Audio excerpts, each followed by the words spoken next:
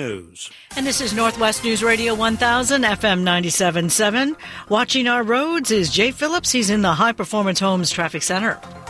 In Tacoma on southbound I-5 at South M Street, a collision continues to block two right lanes, about a quarter-mile back up there.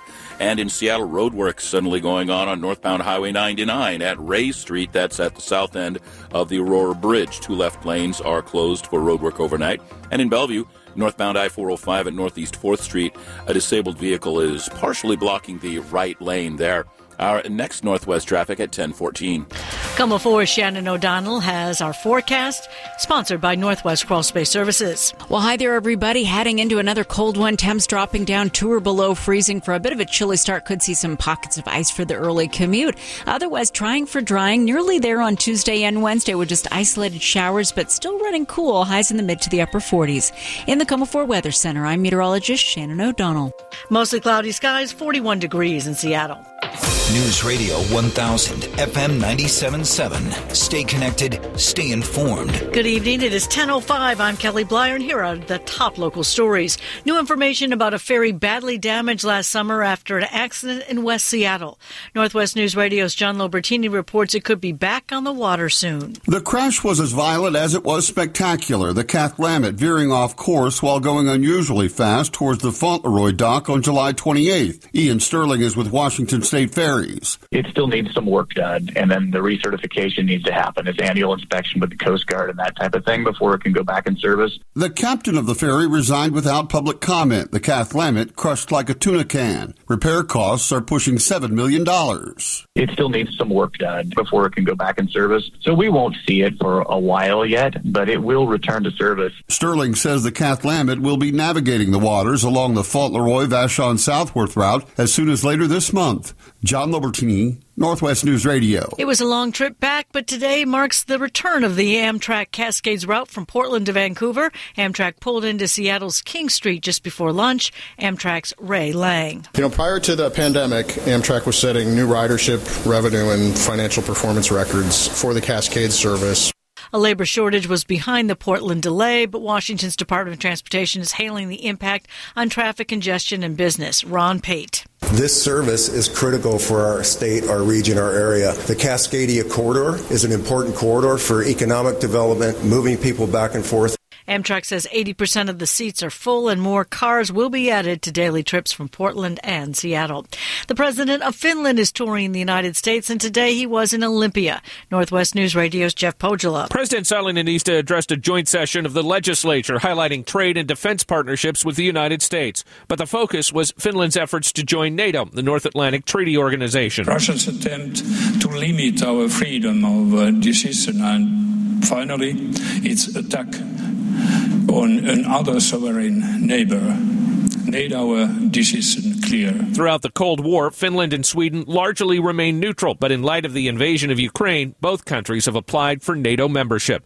Jeff Pogula, Northwest News Radio. The waiting period under Washington's Death with Dignity law would be shortened from 15 to 7 days under a bill now being heard in the state House. Senate Bill 5179 would also eliminate barriers, such as allowing the drugs to be mailed to patients who live far from hospitals and pharmacies. Opponents like retired cancer surgeon Dr. Robin Bernhoff say what the other side calls barriers are safeguards written into the original initiative 15 years ago. Bernhoff says terminal patients are vulnerable to manipulation by family and caregivers. They fear becoming a burden, and their caregivers are often tempted to push them toward death. I experienced families wishing to deny simple routine care to their sick relative, often having months or years of worthwhile life remaining to end their burden, not that of the sick relative.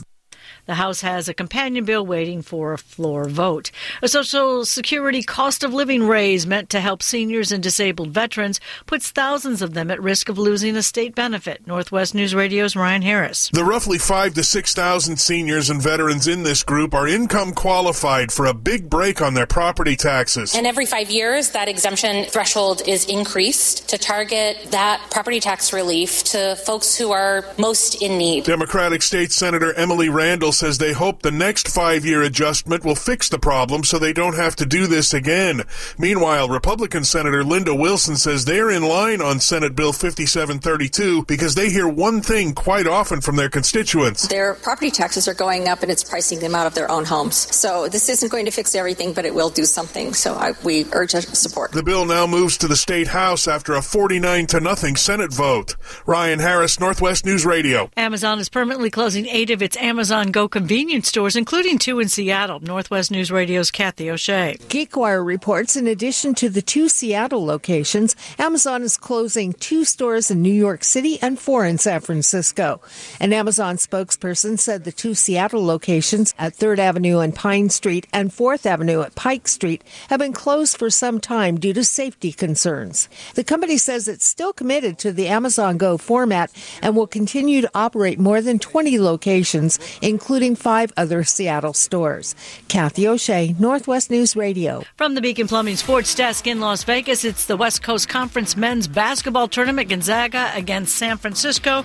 Right now with about 14 minutes left in the second half, Gonzaga up 52-46. Bill Swartz tells us why some Seattle Mariners players have left spring training camp. 10 Seattle players headed to compete at the World Baseball Classic, including all-star center fielder Julio Rodriguez for the Dominican Republic. Since I was a kid, I was being a fan of the World Baseball Classic, and I remember it was a dream of mine. When I was a kid, and I know the whole country's going to be on our back, basically cheering us on, and I know it's going to be a dream become a reality. J-Rod's on the same roster with Mariners right fielder Teoscar Hernandez, and the team's general manager is Nelson Cruz. In Cactus League action, the Mariners lost to the Cubs 6-3.